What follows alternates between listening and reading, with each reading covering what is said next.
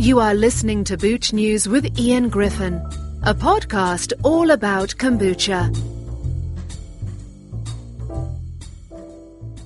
So I'm on the phone today with Ronald Chatdelaine of Stealth Naked Kombucha in Massachusetts. Hey, Ronald, how's it going? Hello, Ian. Thanks for having me. Well, it's a pleasure to have this conversation.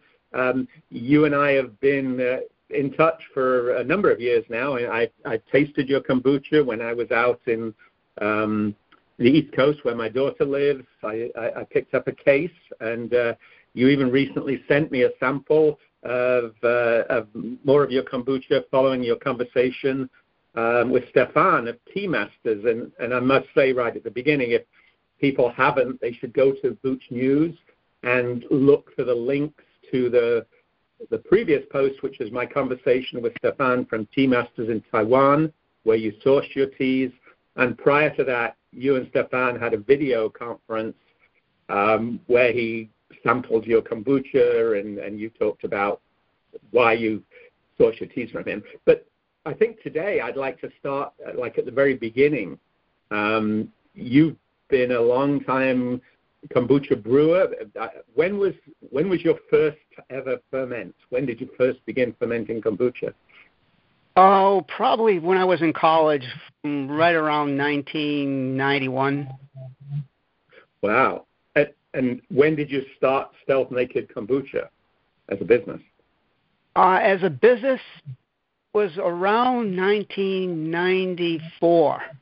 1993, 1994. So it didn't take long. You know, I have been drinking tea my whole life, and that is how I got into my love and passion for kombucha, is my love and passion for tea. You know, unlike many people, I never really had any immunity issues or GI issues or all this stuff they talk about. I just developed my love for kombucha from my love of tea, and tea really is the heart and soul of where my passion builded into this elixir that they call kombucha.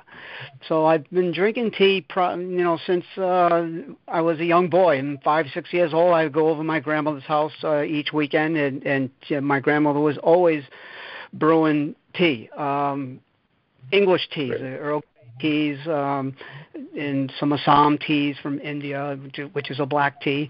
And so I've been exposed to really good teas from a very, very young age. And in 1989, I went to visit a friend in Shizuoka Prefecture of Japan, which is in between Osaka in the south and Japan to the north. It lies on the east side.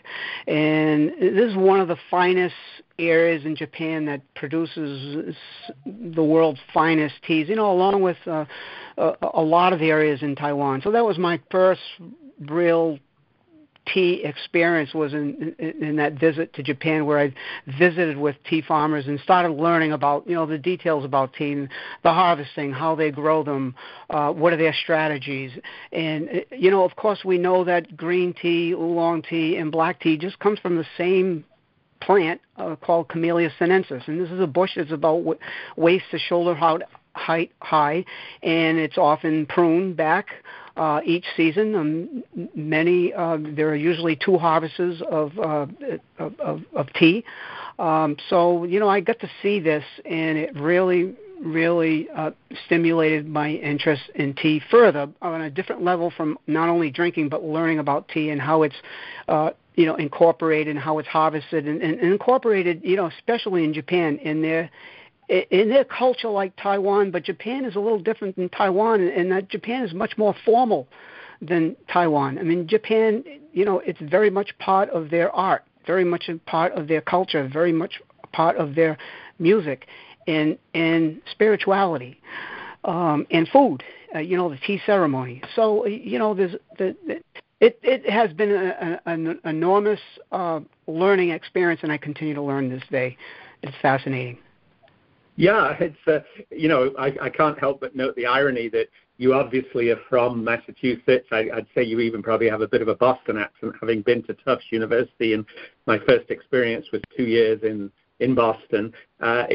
Boston's known for its Tea Party, and actually I think historically it was seen as not patriotic for a true-blooded American to like tea.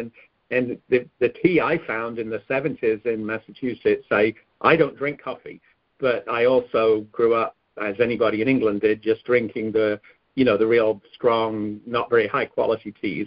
But you're a kind of a exception to the rule, I guess, because you've got that ingrained from your grandmother love of tea that's now become your basis of your profession, as anybody who listens to the two things I mentioned where you and Stefan from Tea Masters communicate. But I did want to also comment on the fact and it's on every bottle, your company name, Stealth Naked, isn't anything to do with nudism or being sneaky. It's an acronym for stimulate true energy and longevity that heals, which is a great way of thinking about, both teas and especially kombucha is stimulating to the energy. It's known as the elixir of longevity, back to the Chinese emperors, and it's got a healing property. So it's a great name for a company. And I know we could talk at length about the teas that you're passionate about, your sourcing teas from Taiwan, your visits to Taiwan. But on a marketing side, how have you approached that? Because I believe you're a regional brand, it's fair to say. You do have online ordering. What's your distribution? And we can also talk about you're actually a son of the trucking industry and have some interesting stories there. But where's Stealth Naked available if I was to look in retail stores? We're located in very few retail markets throughout the years. I have been in Whole Foods and all the health food stores, and it really throughout the years it's really has been from experience that retail is a little more difficult for Stealth Naked Kombucha than it is for one of the big brands that you see every day from 7-Eleven to Walmart. They're everywhere these days. And of course, our kombucha is not only higher in quality, but it's more sophisticated. It's more detail oriented. There's more attention to detail. Everybody talks about this small batch, which I really think is marketing magic. But we really are, the true story behind small batch. So in order for our kombucha to be at the retail level, we really have to, from a price standpoint, come down to the bigger kombucha companies, and it's just not my philosophy. I really, that's not my approach, and it costs a lot more money to produce Stealth Naked Kombucha as it does for the bigger companies. So we don't really focus our energy on making exposure in retail markets or even farmers markets. I've never believed in farmers markets, and I've never been to one farmers market in my life with my product because farmers market is for our farmers who source their own products in their own soil, and kombucha it's just not like this, and that's why we're kind of firm in our beliefs. And so we have built our business since the early 90s, and I've known Stefan since the early 90s. He's actually a good friend of mine. He's been involved with tea longer than I have, and it's been a fabulous relationship. But we like Stefan, we kind of avoid the retail markets. So it's not a place we believe that we belong, but we do focus our energy on corporate kombucha in corporate establishments, in universities. If you can, this is a little tip, but if you can get your product to one of the professional athletes or one of the celebrities like Taylor Swift, who lives 40 miles down the road and has a beautiful home on the water, you'll never have to worry about retail markets. So retail is we leave that for the rest of the people, and we focus our energy on what we do best, and that's directly to the home consumer that we are able to engage with. I have probably almost 2,000 customers on and off who I know every one of them, and I engage with every one of them, and there is nothing more gratifying in business than dealing with your customers, and you just don't get that level of communication and gratification at the retail level. Yeah, so So you're saying you deliver to Taylor Swift, huh? I'm not admitting anything, but I'm saying that if you can get your product in the hands of people who will be loyal, you'll never have to worry about the people that you don't know at the retail level. We I have a very, very solid, loyal delivery crew, and I can get my kombucha anywhere east of the Hudson River. And we've been doing this since the early 90s. Most of them have been doing it since COVID. It's a big thing. But, we've actually been practicing this since the early 90s and perfecting our distribution to the homeowner and servicing them in ways that nobody else can do. And that's really one of our secrets of how we do it. Yeah, I see on your website you say you offer free home delivery in Massachusetts, Rhode Island, Connecticut, and shipping to the lower 48 states of the U.S. in 16, 32, and 64-ounce growlers, which is great. You mentioned corporate, so are there any company names you can mention, or are you just kind of hitting some of the well-known, East Coast tech companies or downtown sort of finance? Yeah, it's probably not best to get into very details about who we sell to. I don't know if it would really help anybody out there, other than creating gossip. But, we're with several corporations in Boston, in Springfield, in Hartford, in Manchester, New Hampshire, in New York City. So, we have a real established business, and it really is all word of mouth. I'm not a social media kind of guy. I'm not going to go on there with selfies, or I'm not going to put all my product shots on my website. As you can see, if you go to any website, the first thing you see is today's flavorings. It's just not something we do. Our business is really word of mouth, and it's been very successful, and I'm very grateful for my loyal customers and employees. Yeah, well, I was about to ask you about your distribution via your own trucks, but that did raise a question. I think I would encourage everybody listening to this to go to Instagram and look up Stealth Naked Kombucha, because I've looked at literally thousands of kombucha Instagram pages, and that's how I began Boots News, by looking at those. I go back a few years, you'll see I comment on the multiple ways that you can hold a bottle of kombucha, stick one on the beach, put it in a tree, go to the ski slopes. You have an occasional picture of your bottles, but what's remarkable about your Instagram, it's posting after posting of what is actually very interesting architecture, culture, dance, paintings. You've got famous paintings. You seem to have a love of, I don't know what you call it, more Victorian, Baroque. You've got pictures of Her Majesty the Queen is there. I'm just glancing through this. Pictures of The Circus Lover by James Tizot. You obviously are not trying to sell your kombucha. You only have 900 followers on Instagram. Is it done out of just a love of that kind of culture? You haven't really posted since 2021 by the looks of it, but libraries are in there. What was was it just a passion for fine art and painting?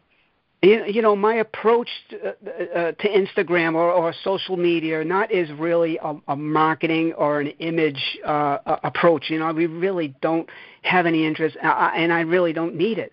But I will post on Instagram, only Instagram, and with that, I'm very conservative about what I post. But when I do post, it's well thought out, and it's stuff that I'm, that I'm interested in, art, music, or culture, or history, and so it in my view, I don't think that your social media should be all about product shots and all about your flavors.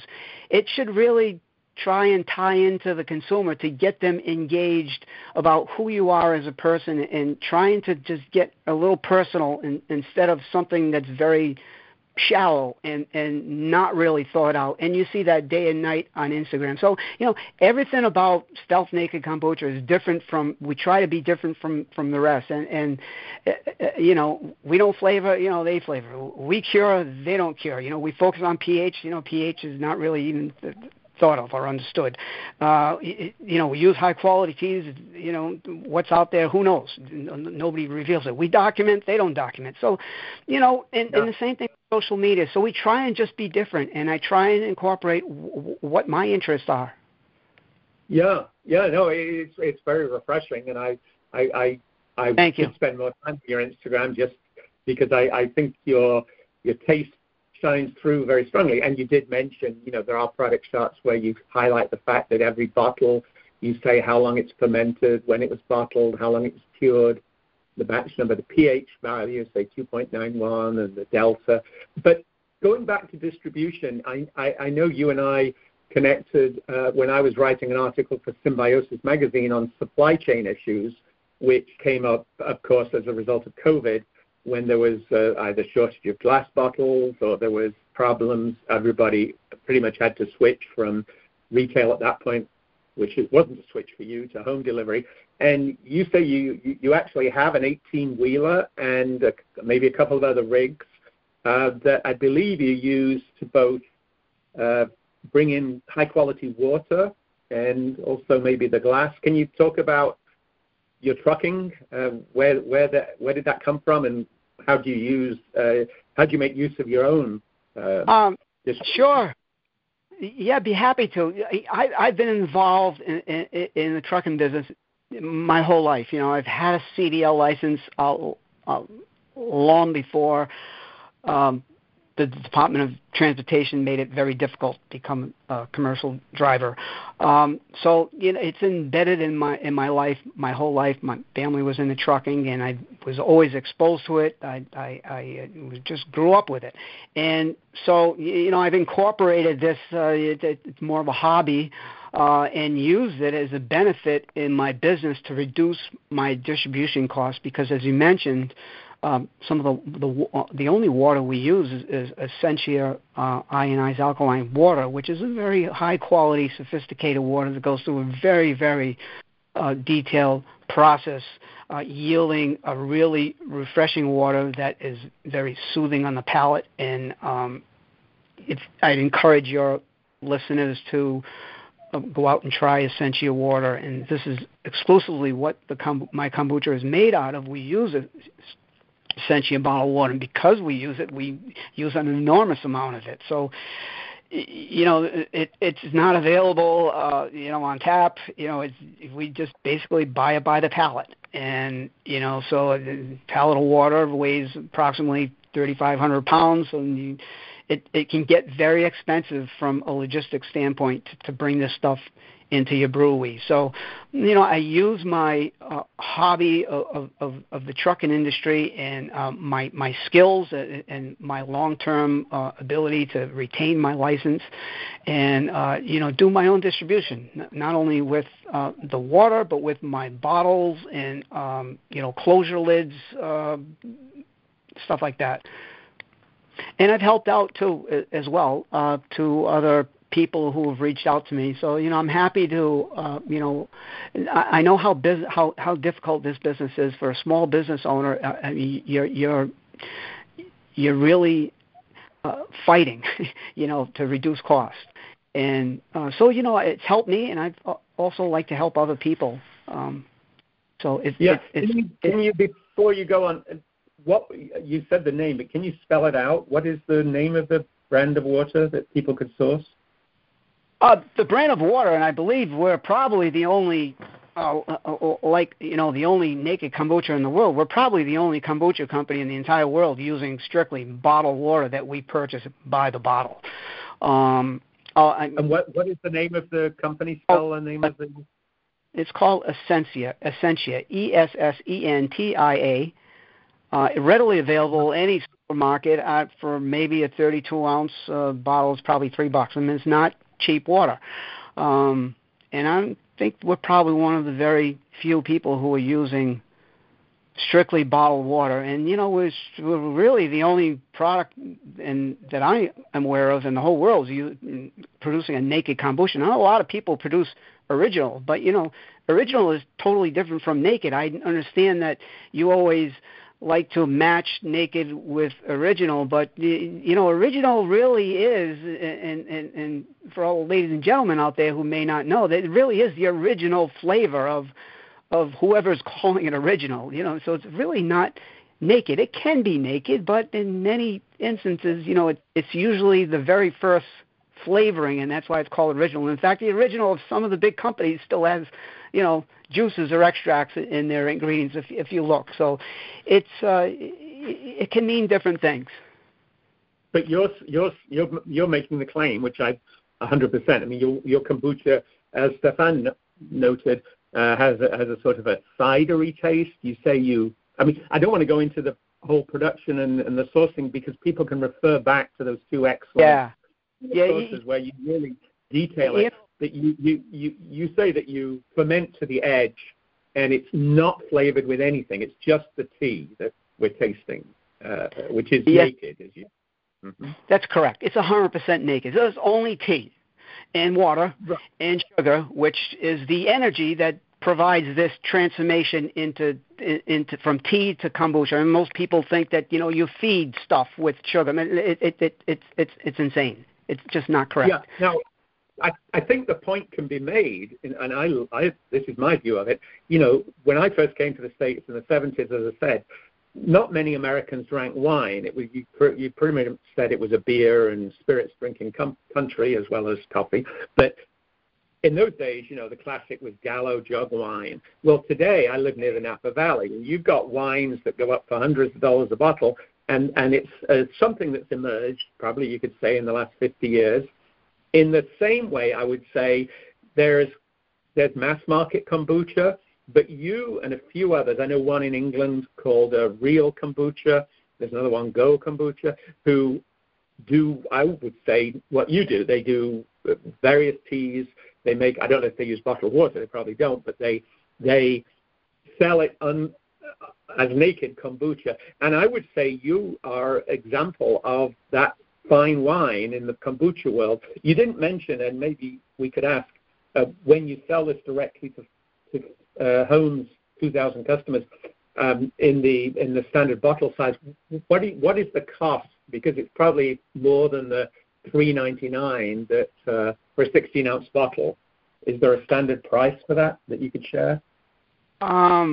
We'll sell by the case only if we ship it, and we ship worldwide. Now, if the client wants to pay the shipping, and it's an enormous amount, and sometimes it's more expensive than the kombucha at $100 a case. I mean, tack on double for shipping sometimes. So it can get very pricey. So it's not the average person who really wants it shipped. But then again, there are some diehard people, and there are many of them who demand a very good, solid, authentic, sophisticated kombucha, just like they do in their cars. Like somebody will demand, a Bentley. There are very few people out here. There are very few products to meet this demand because there's not a lot of demand. It's the connoisseur, like we would say in the wine industry. The connoisseur will spend whatever it takes for the best, and I believe that you're catering to the connoisseur in our industry, in the kombucha industry. Well, it's been great talking with you. I know there's a lot more detail. People should go to your website, nakedkombucha.com. And certainly click through to the Instagram if you want to have your day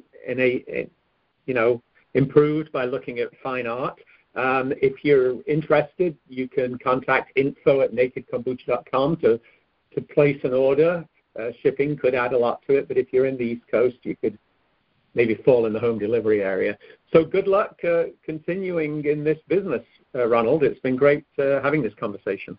We haven't even touched on the surface. The tip of the iceberg isn't even showing. So perhaps version 2 next time, depending on your sophisticated listeners and how much they really want to learn about really good kombucha. And we can get into the details. I'm happy to do that. At a further time, it was my pleasure. Thanks for listening to Booch News. For more about kombucha, please visit boochnews.com.